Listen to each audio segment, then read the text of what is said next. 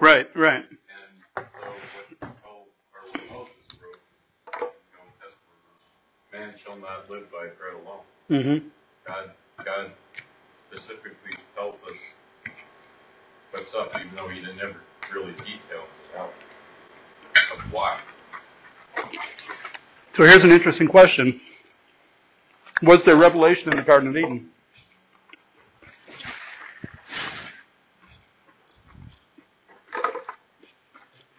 On your definition. Hmm? Depends on your definition. God gave us scripture. Well, what we're going to look at when we talk about revelation, it's a good thing you said depends on your definition. Because generally speaking, when we talk about revelation, we talk about two different types, two different ways that God has spoken. And one of the interesting things about doing a systematic theology, that's what we're doing in this class, is the question always comes up, where do you start? Do you start with the doctrine of God? Okay, let's start with God.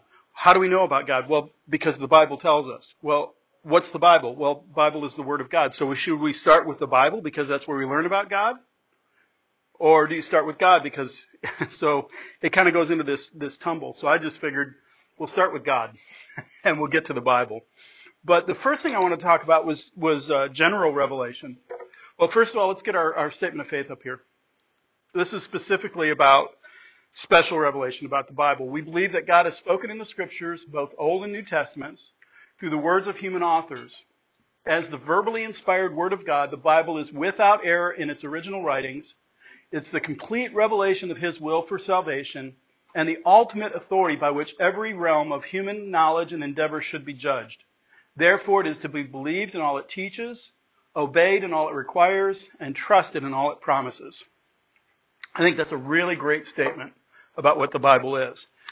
But what we talk about general revelation, what we're talking about there is just what can you know about God just from looking around.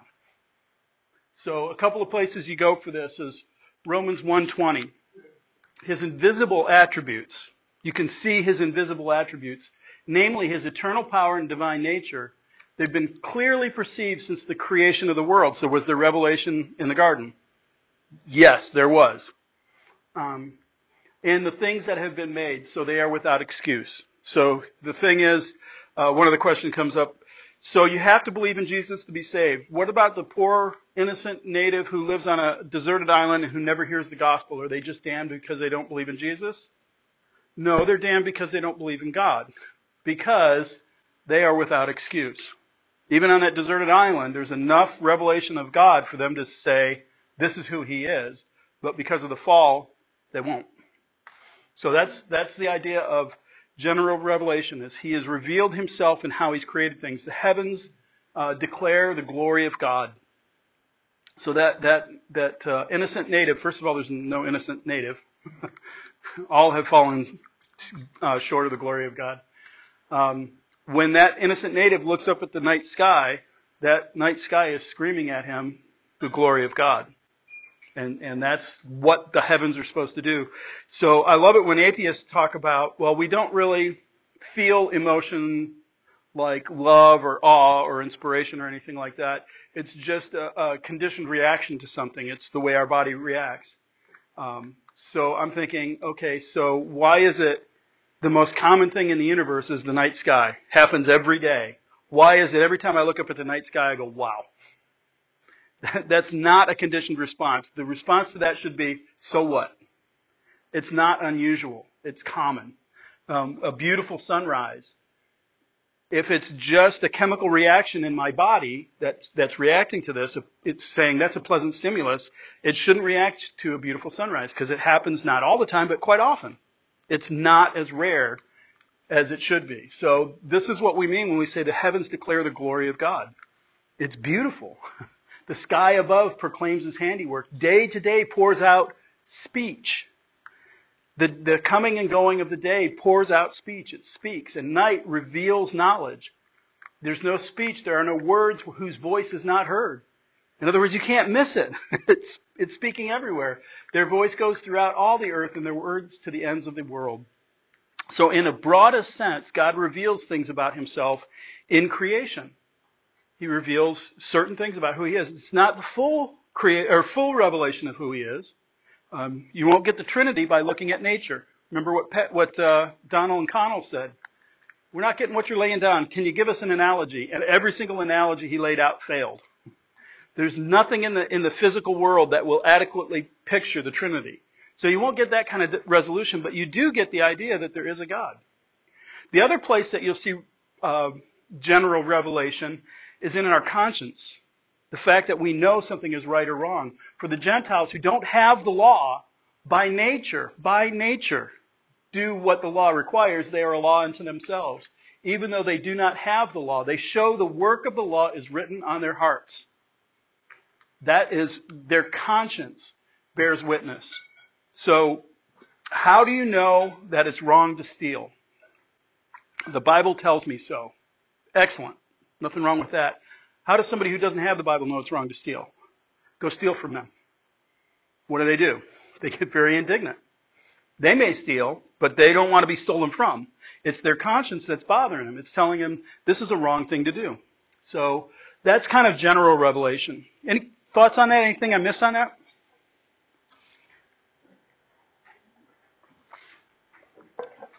Yeah, it's more than just look up in the night sky and go, wow. It's also the conscience we have, the work of the law in our hearts. I did have a comment. A couple of slides ago. Yes. Where it says, his invisible attributes, namely his eternal power and divine nature, have been clearly perceived.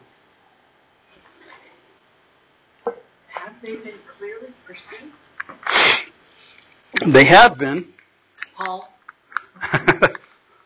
They have been, Lisa.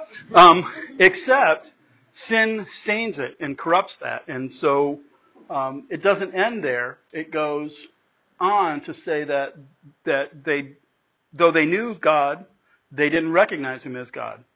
Because if he's God, then I'm not, and then we have a problem. It just seems that it's not clearly perceived, it's like clearly Revealed. Revealed. But it can't be clearly perceived because we have this filter. Well, you can clearly perceive it and not believe it. So Isaac Asimov, great science fiction writer, hardened atheist, wrote a commentary on the Bible. He didn't believe it, but he could perceive it. He could understand it. He could work with it, but he just said it's not, it's a work of fiction. So it's that. I wouldn't get too hung up on being perceived as in interpreted, understood, and believed on. It's just you don't have an excuse because you can see it. It's revealed to you. So special revelation is the Bible. And when we talk about the Bible, we're talking about the 66 books that we recognize as the inspired scripture. And so what do we mean by inspired? Actually, inspired is a bad word for it. Because what it says in 2 Timothy 3:16 is all scripture is not inspired, it's expired. It's breathed out. So all scripture is expired by God. But expired we think means past its used before date. So all scripture is breathed out by God and profitable for teaching, for reproof, correction, and for training in righteousness. So the Bible, what the Bible says of itself is it's inspired by God. Breathed out. And the word for breathe is also the word for spirit. So it could be translated spirited out. And that is funny because the word for spirit is breath, both in Greek and Hebrew. It works in both languages, which is kind of cool when you think about God breathed the breath of life into Adam. He spirited the spirit of spirit into Adam, or spirit of life into Adam. So what we're saying about the scripture being inspired is breathed out by God. It is God's very words. And we get that also from 2 Peter 1:21. No prophecy was ever produced by the will of man, but men spoke from God as they were carried along by the Holy Spirit. So the theories of how this works are varied. One of them is called the dictation theory. And the idea with the dictation theory is God told the writers exactly what to write. So Peter didn't write 1 Peter. God came and said, all right, pick up your pen. Now start writing. That's the dictation theory. That's not a Christian theory. That's the Quran. In the Quran, the angel overcame Muhammad and forced words out of him. It wasn't as delicate, as beautiful as our doctrine of inspiration. Another theory is called the accommodation theory. And this says that God is infinite and cannot be explained. The Bible is God's accommodation to our language. In other words, the overall message is His, but the individual words are ours, because God's too infinite, too beyond understanding to be contained in words. Again, this is not really a Christian understanding of it, although there are Christians who hold to that it's not the inspired literal words of the Bible. It's the ideas. And so, we can kind of go with that. I had a teacher in seminary. He taught us intro to Hebrew over a summer course. And the whole time he was complaining about why Trinity wouldn't hire him. He'd only been brought in to teach, 1 or 2 classes, and that was it. And he was really upset about that. And he wrote a book. He handed us the intro to Hebrew book that he was working on, and that's what we used. And he was a pretty good teacher. And the last day of class, we're doing something, and he's putting a quote up, and he's talking, and he says, well, we don't know that Moses ever actually lived, but I went, excuse me. Jesus seemed to believe he did. Oh, Jesus was just speaking in ways that the people would understand. We don't have any historical evidence that I went, this is why evangelical seminary will not hire you. You don't believe in the inerrancy of the Scriptures. Well, I believe in the inerrancy. But if Moses didn't live, the Bible's not inerrant. What I wish I had asked him, I didn't think of it until years later, because he said there's no evidence that Moses ever listed. Who was Jesus talking to on the Mount of Transfiguration?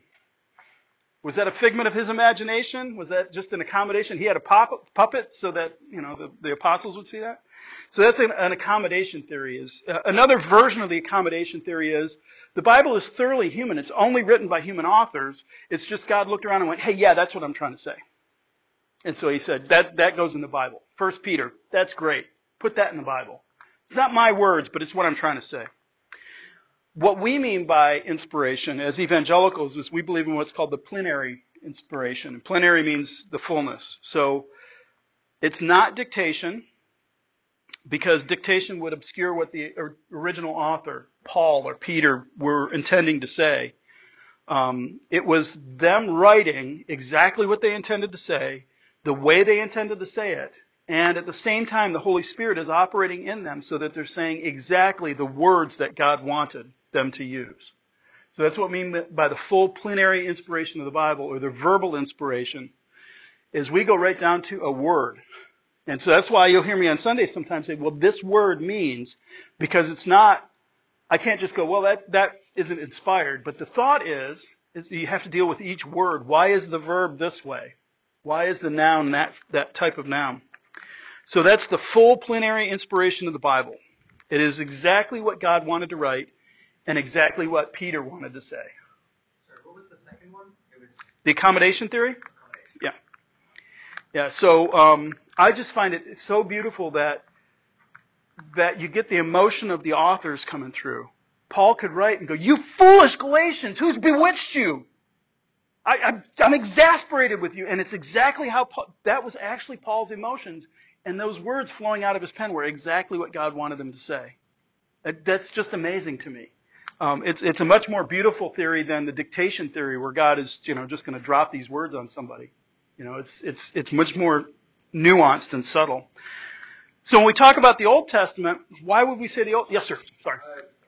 Didn't at least some of the books of Moses, weren't they dictated? Some parts are dictated. I mean, not the entire God. Yeah. For example, Jeremiah. Jeremiah was inspired. He wrote. There were times when God said, "Go say to these people," and he wrote that down, and he spoke it to them. So it doesn't exclude dictation. It's just that's not the way that the Bible is written, is only by dictation. So the Old Testament. Why do we think that the Old Testament's inspired? Because it is quoted repeatedly by Jesus and the New Testament authors as authoritative, as the Word of God. This is what God said, It's inspired that way. So we don't have really any problems with seeing the Old Testament as inspired because our leaders treated it that way.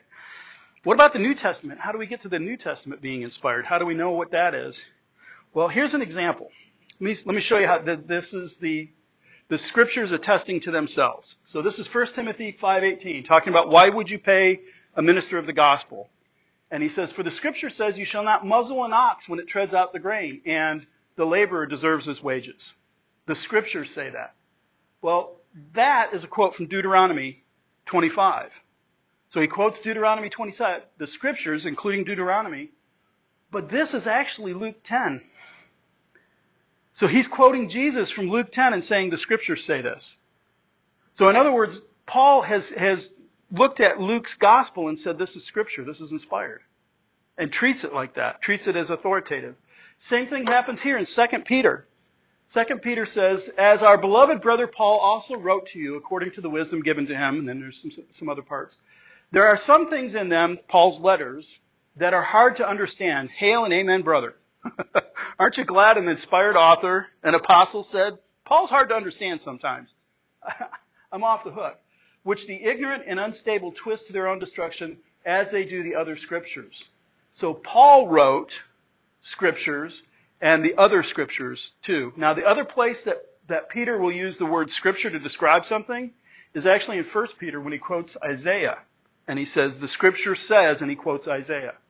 So again, what we've seen in these two different things is the way the New Testament treats it, the New Testament authors are on the same par as Scripture from the Old Testament. They're seen as equally authoritative. Any thoughts on that? Is that cool? I think the treading the ox treading thing is really incredible. Paul quotes Luke. So yeah, okay, we'll call that inspired then. Yes, sir. Also, like the tradition of oral history at that point, or had we transitioned to written history? Probably both. I mean, but the cool thing is there was a bunch of oral history going around. There were books that were not in the Bible. And when you get to the New Testament, the oral history gets written down. So we know it's inspired and it's inerrant. And there's a couple of places, there's one in Jude that quotes Enoch. That doesn't mean the book of Enoch is inspired, but it means this bit is true. So we get this nice filter saying, here, don't worry about all that other stuff. Here's what's true. Here's the inspired stuff. So here's the $1 million question. What is the Bible? What do we need? What is the Bible? Not just, it's God's Word. Yeah, okay. But what is it saying? What is it the story of? Is it basic instructions before leaving Earth? Gary Busey? I was like, whoa. No, it's not that. What about life's little handbook? Right? So here you go. Life's instruction manual. Please read carefully. No, it's not that. What about life's owner's manual? You can get a coffee mug with that, a travel mug with life's owner's manual on it. How about a collection of aphorisms? So Stuart Smalley, I'm good enough, I'm smart enough, and doggone it, people like me. For you youngins, that's an old Saturday Night Live skit. He went on to become a senator from Minnesota and eventually resigned because he was accused of sexual harassment. So, but he's smart enough, and he's good enough, and doggone it, people like him. So is this what our Bible is? The reason I say this is because what you think the Bible is going to dictate to you how you read the Bible. So if it's life's instruction manual or owner's manual, you're going to go to the Bible and you're going to read and you go, well, what's it telling me to do today? And who's at the center of it? Me. You don't read a owner's manual for a 74 Buick and expect to go in there and find out how to repair microwave ovens. It's about a 74 Buick. So if the Bible is life's owner's manual, it must be about me. And that will distort, that will shade how you read the Scriptures. So anybody got Bibles or Bible apps? Let's read some Scriptures. What we're going to do is ask, what does the Bible say about itself? So somebody want to get Luke 24? Yell out if you do so that we can get another one to somebody else.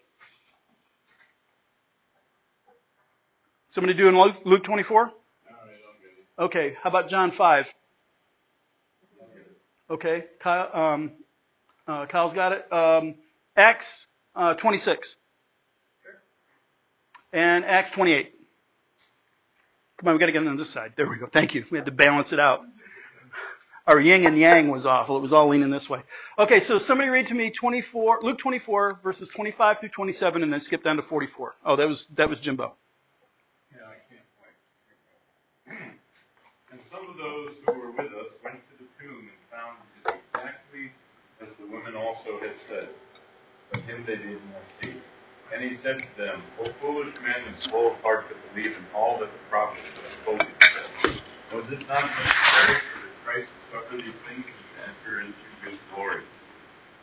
And beginning with Moses and all the prophets, he explained to them the things concerning himself in all the scriptures. And then 44. Now he said to them, These are my words which I spoke to you while I was still with you, that all things which are written about me in the law of Moses and the prophets and the Psalms must be fulfilled. Okay, John 5:39, and then 46 and 47. You search the scriptures because you think that in them you have eternal life, and it is they that bear witness about me. For if you believed Moses, you would believe me, for he wrote it. But if you do not believe his writings, how would you believe my words? Okay, how about Acts 26, 22 and 23?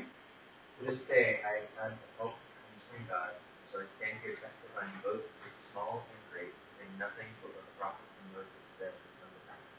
For Christ must suffer, and that, by being the first to rise from the dead, he will proclaim light both to our people and to the people. And then 28, 23 and 24. And when they had set a day for him, they came to him at his lodging in Mark. And he was explaining to them by solemnly testifying about the kingdom of God, trying to persuade them concerning Jesus, from both the law of Moses and from the prophets, from morning until evening.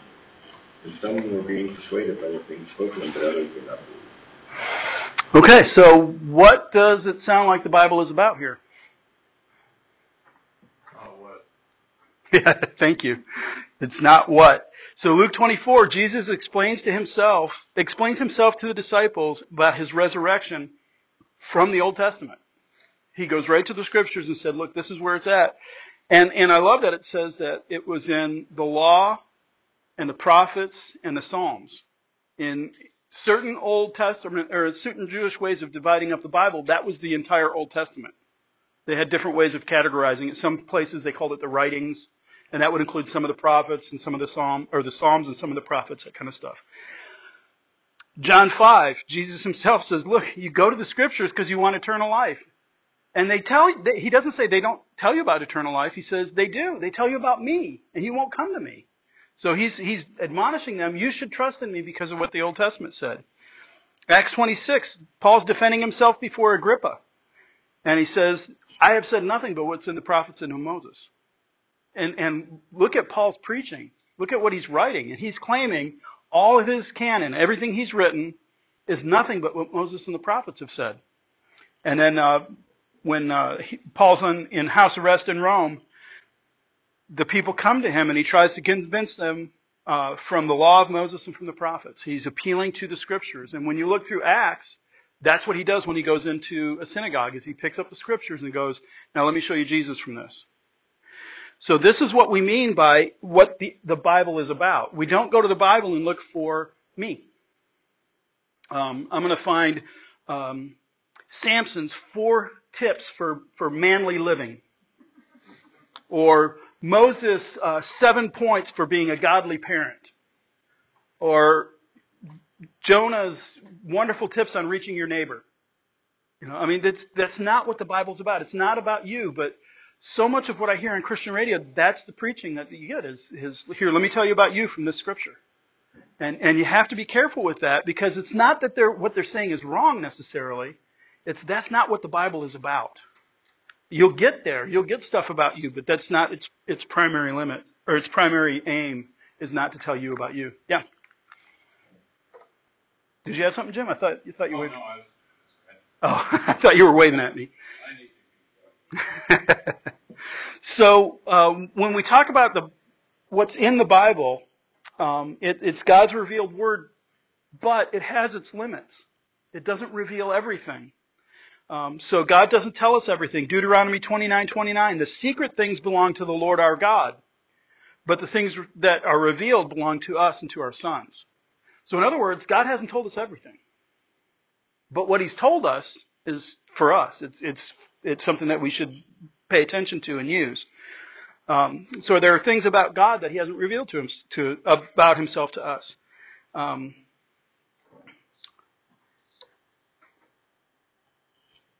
then, there was something else I was going to say about this. God's not revealed everything. Oh, so when we talk about the doctrine of inerrancy, which we're going to talk about next, what we have to keep in mind is what the Bible says. It says inerrantly, but it doesn't say everything. So you're not going to go to the Bible and learn how to drive in the UK and how to manage a United Kingdom roundabout. That's not what the Bible says about that. What it does say authoritatively.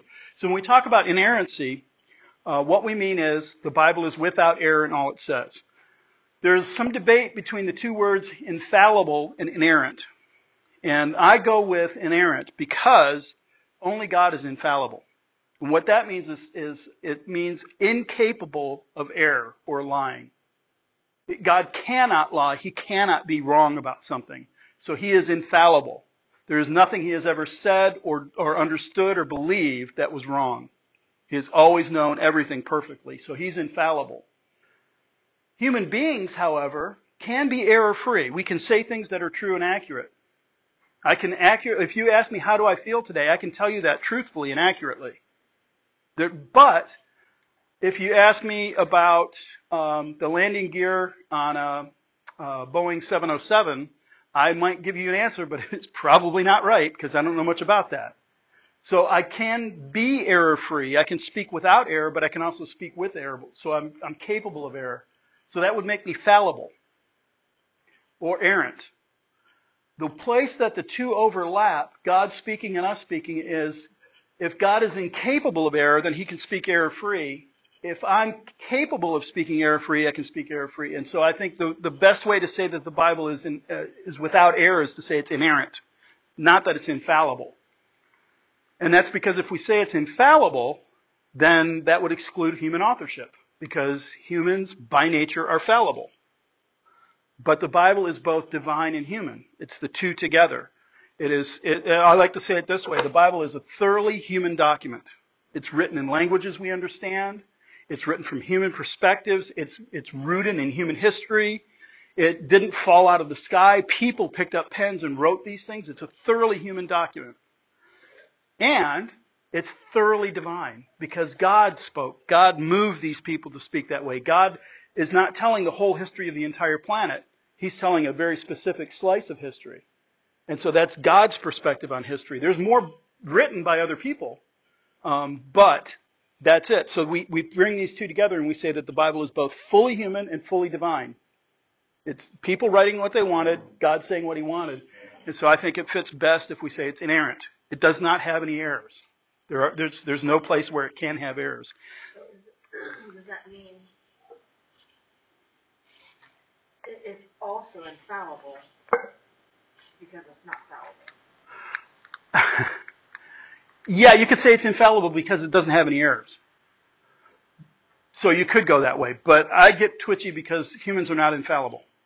But in the Bible, are they fallible in the Bible? Yeah, Peter was wrong, right? Peter went to Antioch and withdrew, and he got rebuked. So he's fallible. He could be wrong. The recording of that. Yeah, the writing down of it. But Paul was not. If Peter was infallible, he was incapable of error, and he's not. It would be like the Pope being able to make infallible statements occasionally. Yes. Yeah, his statement is it would be determined to be infallible if the College of Cardinals decided it was. That cracks me up. The Pope is infallible as long as we say he is. Until we say he's not, then he is. So yeah, you could use either one. I'm not going to have a beef if somebody says the Bible's infallible, but I think if we're going to get really technical, remember we talked about could Jesus sin? Well, He didn't. He was sinless, but His humanity could have sinned, but He didn't.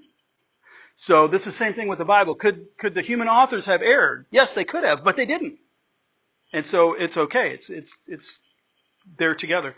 So here's another little trick question. And I've heard one of my favorite teachers teach on this, and I really disagreed with him. Let's say that next week somebody finds Paul's letter to the Laodiceans.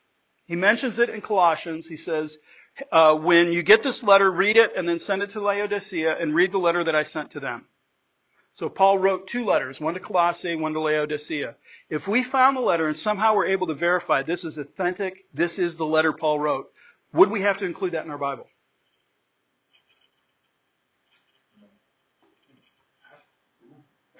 Should we? Okay.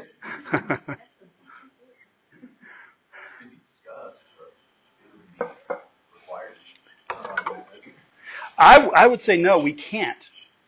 Because the criteria for what made it into the New Testament was it was known to the church, it was widely circulated, and it was useful. So the letter to the Laodiceans apparently wasn't widely known. We don't have any copy, nobody ever mentions it. So it wasn't circulated by the early church. The early church didn't have access to it. Therefore, it's probably not inspired. It would be great if we had it. I think it would be wonderful. It'd be great to read that, but I'm afraid people would start stuffing it in their Bible and going, yep, we got another book. Probably wouldn't. What were those 3 things again? Widely known? It was known by the early church. It was widely circulated. In other words, like Romans was passed all around, and it was useful. So like the Didache, that's an early written document from about the 1st century. It was widely known. It was circulated quite a bit, but everything it said was already in other scriptures that were recognized, so it wasn't included. We'll talk about canon in about one more slide. So when we talk about inerrancy, when we say that the Bible is inerrant, there's a very careful way that you have to word this. The way that the terms that have been used for a long time is that they're without error in their original autographs. And what autographs means is not somebody signed it. In the original document, the papyrus that Paul sat down and wrote to Timothy was inspired. It was inerrant. There was no wrong thing on it. We don't have the original documents. We don't have any of the original documents that Paul wrote or John wrote or any of that. So in the original autographs, we would say they're without error. The copies that have come down might include errors because we've got different copies of the same scriptures.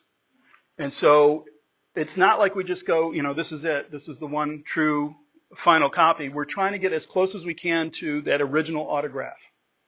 And the way you do it is if you get 2 ancient documents that are side by side and there's a difference, and this one makes it a little hard to read and this one is much more clear, you go with the hard one.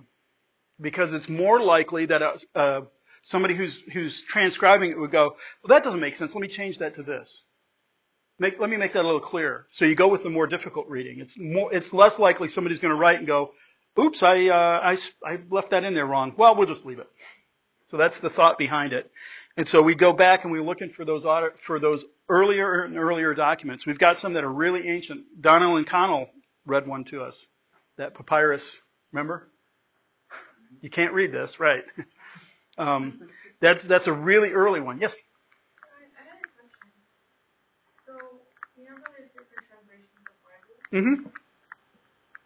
Where would that fall on the scale? And since we were talking about the original language and worded it specific, Yeah. what would those be seen as for translation? So translation is a whole other category. Let's talk about it because it's a really good question. So the original autograph was inspired and inerrant in exactly what God wanted written down. We don't have those. We have tons of copies. And I don't mean to make it sound like you can't trust your Bible. There are more copies of the scriptures than there is of any ancient document. There's over like 5,000 quotations from, I think it was Matthew. And we trust that. Plato's Republic, I think there's maybe 5 copies that are ancient, that are older, and we trust that. So, I mean, if you're going to side by side, believe me, the Bible is very trustworthy, what we have. So that's the original languages. That's looking at the Greek and the Hebrew. Now, when you ask about translation, how do you translate that? Because it's not a one-for-one thing. As a matter of fact, this week, the sermon is going to use the word gracious or grace. And I looked it up, and it's different in every single translation. Why do you do that? Well, because you don't go one-to-one with a language. You don't just pick up this word and it means that and this, and that's it. You have to look at the lexical range of the word, how's it being used in the context, and all that stuff.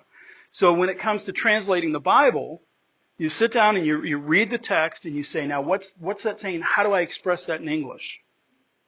And the thing is, this is one of my beefs with the King James only folks, is nobody speaks 1611 anymore. We don't talk like that, right? These and thous and, pertaineth and all that. We don't speak that way. That doesn't mean that's a bad translation. It means that human language has evolved further, and we now need to translate again today. And so that's why in the 1970s it was really bad, because they came up with the New International Version and the New American Standard and the New Revised Standard. And, well, that's not new forever. That's a terrible name, because within 20 years we got to retranslate it. And so now they're coming up with the English Standard Version and the Christian Standard Version and that kind of stuff, because we have to adapt it to the language we speak now.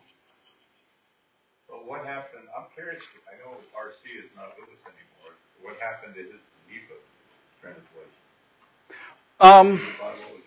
They went with one of the earliest English translations of the Bible was not the King James. There was one before it, the Geneva translation, which that's a whole history going on there. King James didn't like it, and so he said, "We're going to do our own." What was that? Zwingli did? That wasn't Zwingli. It was the Calvinists, and he didn't like that. So we're going to come up with our authorized version. That's not an authorized version. This is the authorized version. So yeah, even if you do that, you're not going to pick it up and use the old language and the old spelling and the old fonts. In the older texts, the final S in a word looks like an F without the bar. It's really weird. You're reading it and all of a sudden you go, Steph. No, stuff. Wait, what? Because it looks like an F there, but it's not. So we wouldn't pick that up and use that. We would translate that into modern using the curly S for all of it. So when you talk about the translation of the Bible, which one's best? Well, you got to pick up what's expressing it in the way that people would understand it today. And then there's a question of how close is that to what the original translation or the original text said versus how do you say it in modern language? So there's some differences, but when we look at the original text, we're looking for those original documents. So there are some disputed verses in our Bibles. There's some verses in there that we're not sure about. 1 John 5:7 in the King James says, "For there are three that bear a record in heaven, the Father, the Word, and the Holy Ghost, and these three are one." So one of the complaints that King James only people have is, you're trying to throw out the doctrine of the Trinity because you're not accepting 1 John 5:7 as inspired. It's like, well, we can get there without that. So if that wasn't in the original, I'd rather not rely on that. We're not losing the doctrine of the Trinity because of that. That seems like it could be a scribal insertion because it's talking about the three at that point, and so a scribe could go, let me sum that up and put it in there. The next one is really super popular and really troublesome. The woman caught in adultery in John chapter 7 and 8. The way, if you take that out, Jesus is in the temple, he's arguing with the Pharisees, and then it continues on. If you put that in, it's really abrupt. He's in the temple arguing with the Pharisees, and then everybody went home. And then they catch a woman in adultery, and he does the writing in the sand, and then everybody's back in the temple. And it's like, it just doesn't fit. But it's more than just, it breaks up the story. The language is different. The use of Greek is different in that section. So some of the theories are that the woman caught in adultery actually is an inspired story, but it's moved from a different piece of scripture. Somebody shuffled the papers when they were transcribing and wound up putting it in the wrong place. And then it just stuck. So we're kind of with it. So that one theory is that it's from from Luke somehow got transposed. I'm like, okay, but how did it get taken out of Luke and put into John? So it's troublesome.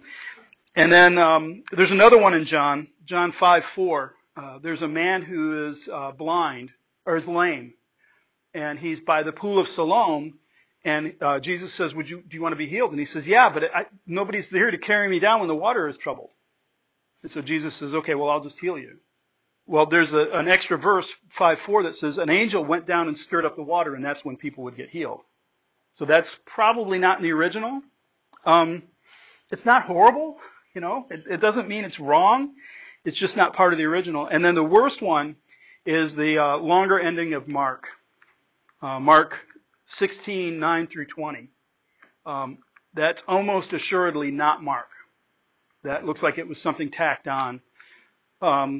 So when we talk about these disputed verses, I kind of alluded to this on 1 John 5:7.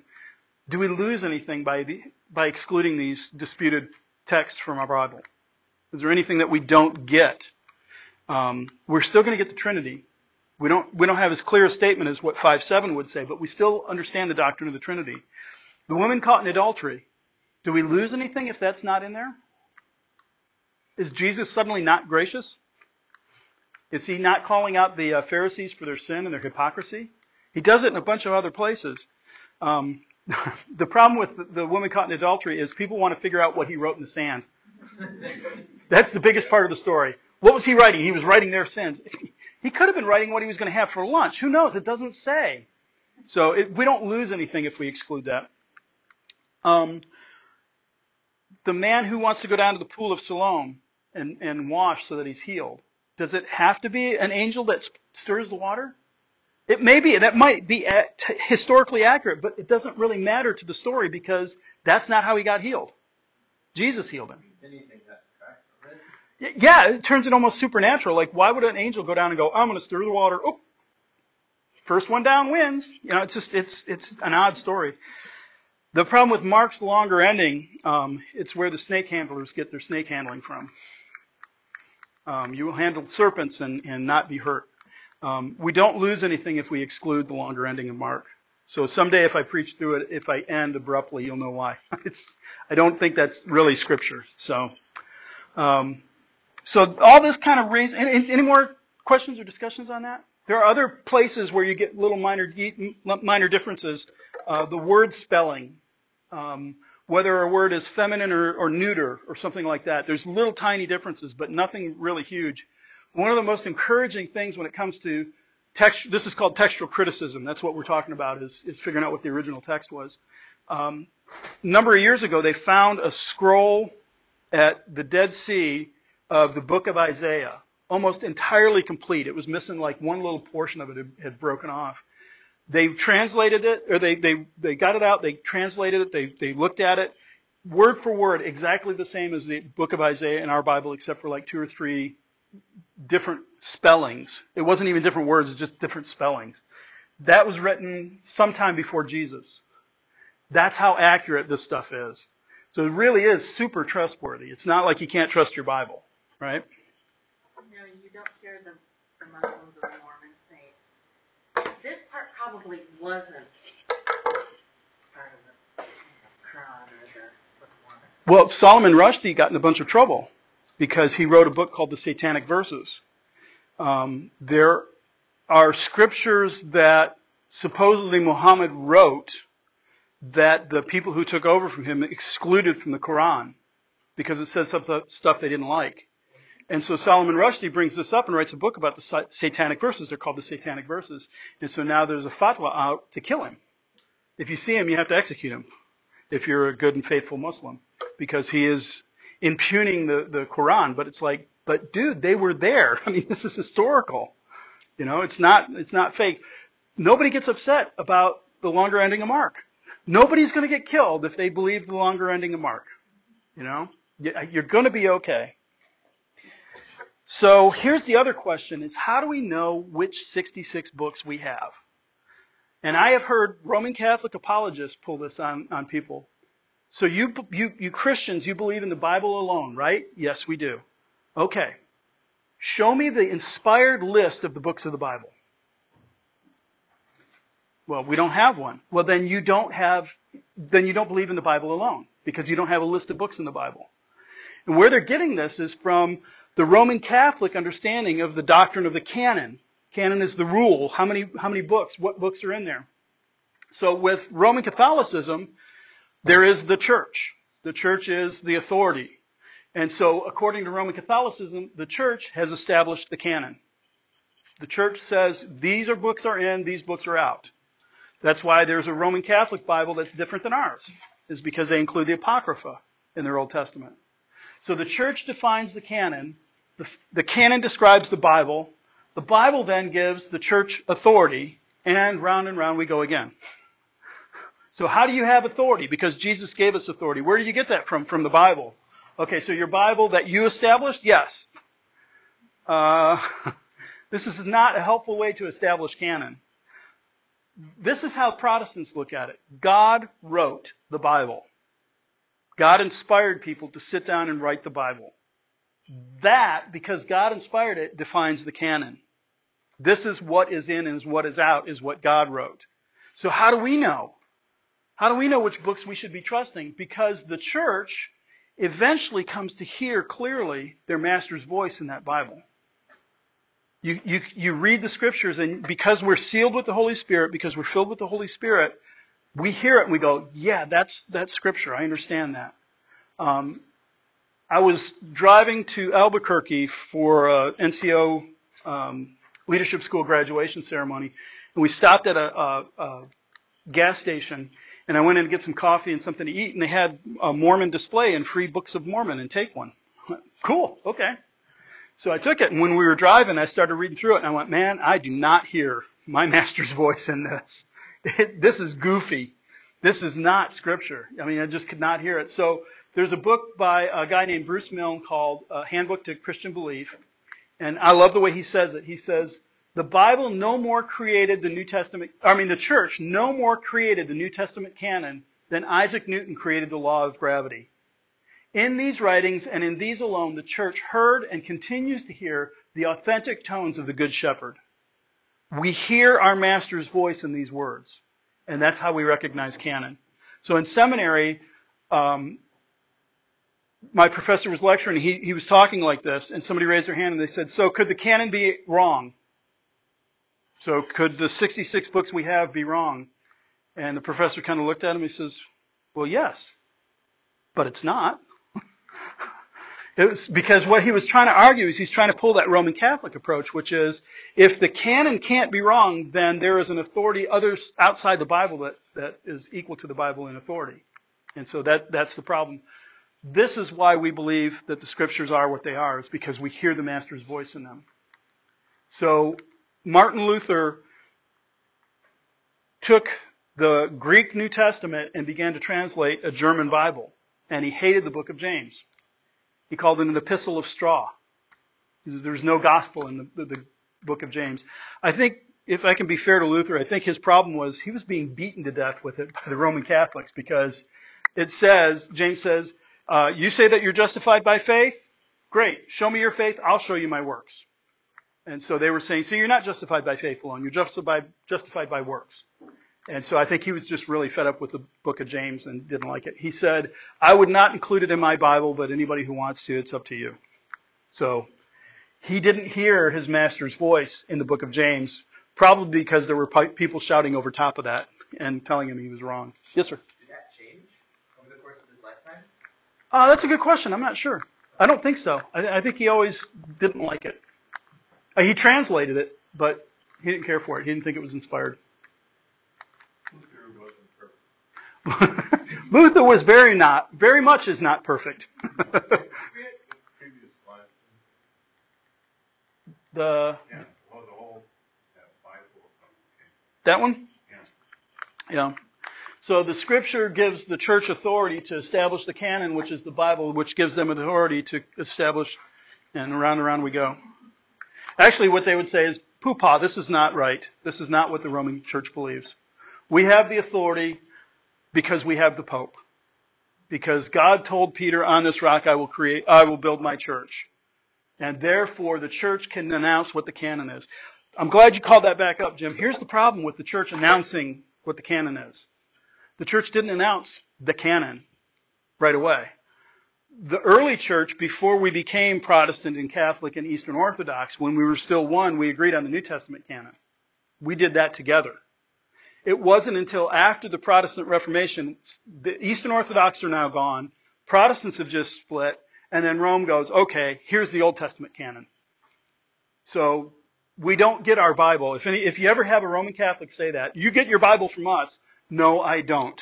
Your Bible contains books that are not inspired. The Apocrypha, yeah.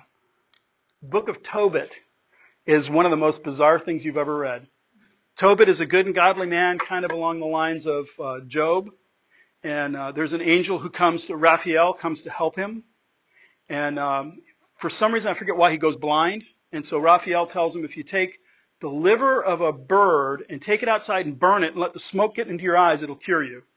And so he does, and scales fall out of his eyes. And now he can see. And I'm like, that's just weird. That's, again, I don't hear my master's voice in that. That's just an odd story. And then there was a Roman Catholic church in the place we lived called St. Raphael's. I'm like, all right, time out. Raphael was an angel. Angels are not saints. People are saints. And second of all, Raphael wasn't an angel. he was fictitious. And that doesn't meet the criteria of those three things, that they were accepted by the early church because it didn't come until so much later, right? No, I'm glad you asked that question. So her question was, does it meet the criteria for the canon that we talked about earlier? It was widely used by the church, widely circulated, and useful. The Old Testament canon is different because the Apocrypha includes, it's based on the Greek version of the Old Testament, which includes these other book writings, these intertestamental writings. The New Testament will often quote the Septuagint, the Greek version. So you could say that because the New Testament quotes it, it must be authoritative. Well, yes, but they don't ever quote any of the apocryphal books. So I mentioned Enoch earlier is in Jude. That's not in the Apocrypha. That's pseudepigraphilia, is false writings. So that's even farther out. So could the Greek Old Testament have been considered inspired? Yeah, it could have, because the apostles used it. Jesus quoted from it. Well, at least the authors of the New Testament were familiar with it and quoted from it. But when you get to the apocryphal stuff, you go, I just don't hear my master's voice in there. And when we talk about the doctrine of purgatory, so in Roman Catholic theology, if you die and you still have any sin on you, if you're still guilty of any sin, then you go to a place called purgatory where they purge your sins off. So you're in purgatory and you're suffering and you're burning and you're paying for the sins that remain. And then when you have been there long enough and suffered enough for all of those sins that remain, then you get out and you go to heaven. And so what the Pope can do, the Pope has what he calls a treasury of righteousness, the righteousness, the excess righteousness of the saints. So the saints who died and immediately went to heaven, some of them had excess righteousness, especially Mary, because she was just perfect. And so he's got a big chest full of this. And so he can do things like let people out of purgatory. So if you will do this certain thing, he can grant you an indulgence. And an indulgence says, I'll shave this many years off your sentence in purgatory. Martin Luther said, if the Pope can do that and he doesn't release everybody now, he's evil. That's just wrong. That you have the authority to release everybody from purgatory and you don't do it. That's just evil. Where do they get this idea? That's nowhere in the Bible. Where it comes from is Maccabees. Maccabees is a historical document in the Apocrypha that talks about the revolt at the time of Antiochus Epiphanes. And it's talking about how the Jews threw them off. And in there it says that they prayed for the dead. And so that's the proof text that Rome uses, is you can pray for the dead because they need to get out of purgatory and you can pray them into heaven. So how do I know? So I remember Lisa and I, when we got married, we asked the priest, so how do I know when to stop praying for my dad or her mom? And he went, wow, that's a good question. I don't know, just keep praying. Because that's excess, that's extra righteousness, and it'll be accredited to somebody else's account, I guess. Well, you guys are terrible bookkeepers. This is horrible. So, yeah, that's the problem with including apocryphal works, is you can wind up with some really wonky doctrines, or at least justification for them. So, let's see, what else did we have? We got that. I had a couple of quotes from a couple of different authors. Let me just end with this one from F.F. Bruce. He was a really great New Testament scholar. And he's talking about the canon of Scripture, and this is how he explains the canon of Scripture. The New Testament books did not become authoritative for the church because they were formally included in the canonical list. On the contrary, the church included them in her canon because she already regarded them as divinely inspired, recognizing their innate worth and general apostolic authority, direct or indirect. Now, what he means by apostolic authority, direct or indirect, that was another criteria for including in the Scriptures, is they had to be apostolic. And what about Mark? Mark was not apostle. Well, the theory is Mark was closely associated with Peter, and so he's writing under Peter's authority. Or Jude. What about the book of Jude? Well, that would have come from one of the other apostles' authority, but that was the idea. So that's what Bruce means by apostolic authority, direct or indirect, is that there was an apostle involved in some way. The first ecclesiastical councils to classify the canonical books were both held in North Africa, at Hippo Regius in 393 and at Carthage in 397. But what those councils did was not to impose something new upon the Christian communities, but to codify what was already the general practice of those communities. So that's what we mean by the Scriptures were already being passed around. They were already recognized as authoritative. The problem was, at about this time in the 4th century, late 3rd, early 4th century, was these heretics showed up called the Gnostics. And that comes from the Greek word gnosis, which is knowledge. And the Gnostics think because they're still around, think that they have this secret hidden knowledge that God has revealed to them, and so they can explain this. And so they would write the Gospel of Thomas. And they would put these New Testament names on these things, the Apocrypha, or the Apocalypse of Mary, the Epistle of Barnabas, these kind of things. But when you read them, they make your head spin, because they're just nonsense. It's this secret hidden knowledge they have. I think it's the Gospel of Thomas, talks about Jesus when he was a little boy in Egypt. And he was playing on the beach, and he made some birds out of clay and then gave them life, and they flew away. Like, okay. That's just weird. Why would he do that? That's odd. So since these books were beginning to circulate and were confusing people, because wait, this is by Thomas? This is cool. The church came out and said, no, we need to isolate this list. We need to nail it down. So that's why in the late 4th century they said, here is the canon of the New Testament. And so there were books that they debated, that went back and forth on. The book of Revelation almost didn't make it. It was too hard to understand. What was the other one? There was another one that Hebrews was kind of in and out, kind of came and went for a while. Like I mentioned, the Didache, they almost included that, and then eventually threw it out. And then there's another one called the Shepherd of Hermes that almost wound up in there, and then they went, no, it's already covered in other things. And so the ones that we know of, we'll stick with those. Probably.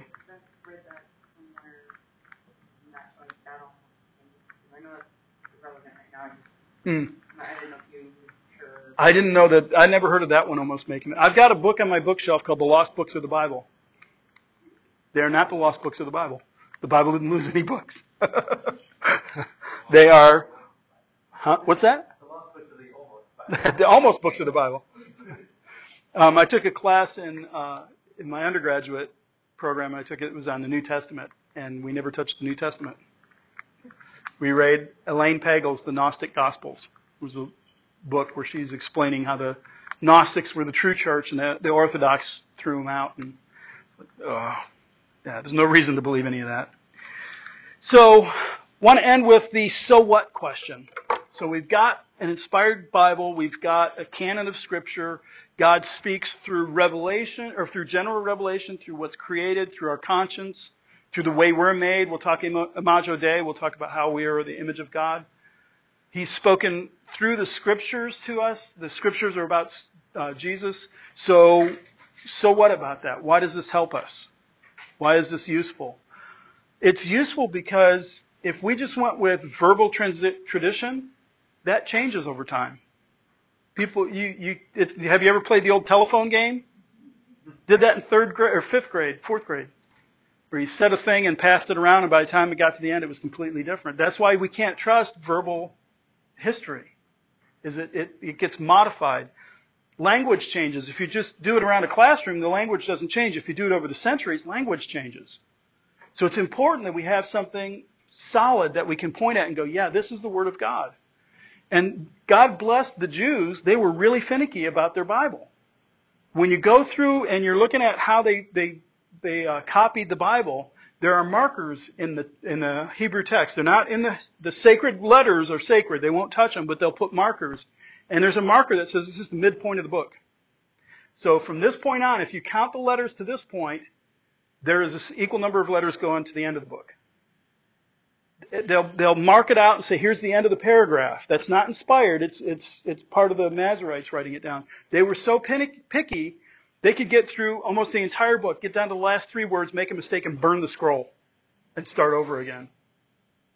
And that tradition carried on into the Christians. The Christian church, although they believed Jesus was coming back at any moment, were extremely picky about their copies. And they kept really tight records, and they were very, very finicky about it. That means it comes down to us that way. We have an extraordinarily reliable Bible. So when you sit down and do your Bible study in the morning, you can listen to Peter tell you something and hear God's voice in that as well. And you can be sure that's what he's saying. And then the question about translation, we're going to retranslate it. There'll be another new translation in another 15, 20 years because language will have changed again. And we have to write it in different languages for people around the planet too. But everybody goes back to the Greek text and says, this is what God originally said, let's translate from here. Not, well, this guy was pretty cool, let's just go with how he did it. We're going back to the text. It's the Latin phrase is ad fontes, back to the original. And so this is why the Scriptures are so beautiful to us, is because they're inspired, they're God's Word. Are they? Oh, that's one I should have put up there. God's love letter to us. Is the Bible God's love letter to us? I wouldn't say it that way. God getting all mushy about us, Well, what's that song? Not to us, Lord, not to us, but to your. Yeah. That's why I'm going to have to put that in there, is God's love letter to us. It's like, that makes me a little uneasy. No, I can testify that's used quite a bit. Yeah. Yep. The basic instructions before leaving earth is another one I hear all the time too. But that's not what the Bible is. And what's so glorious is, think about the span of how many years and how many authors wrote the Bible. I calculated one time, it came up to about 2,300 years. And about, I think it was 50-something authors wrote the Bible. And go through, and there's one story from beginning to end. That can't be human. That can't be people doing that. Because somewhere along the line, culture is so different, it's going to change, it's going to shift, language changes. We go Greek or Hebrew, and then we hit some Aramaic, and then we go into Greek. And yet there's one story. That can only be because there's one author, right? God wrote that. The concept there is called the analogy of faith. And what they're talking about is not speaking in weird ways about our faith. It's saying the Scripture has one story, has one author. So you can read something in the Old Testament and then read something in the New Testament and say they're in harmony, they're not in conflict. That's why that's the so what for this, is it's just so beautiful that God left us this because He knew we'd be around for a while. And He said, here church, this is your instructions. This is what you need to know. Jesus is your Savior. He's taking care of all of it. So right now I'm finishing Exodus. Oh my gosh, it's so hard to read one more time about the temple and what they built and how they built it and how many hooks there were to hang up the curtains and stuff. Lord, why is this inspired? But you know what? It is. And in some way the Holy Spirit will use it. And the Jews were so good, they were so picky to make sure they got those letters exactly right. It's just incredible, even if it's not cool, you know? It's just beautiful to me. I think that's how the Bible's about God. That's how precise God is. Right? Almost down to the molecule. Mm-hmm. Every little thing in that comes to it. A marvel. But on your other comment, the official thing that's been out for a long time, the Bible is it's 40 authors over about 1,500 years. Was it 1,500?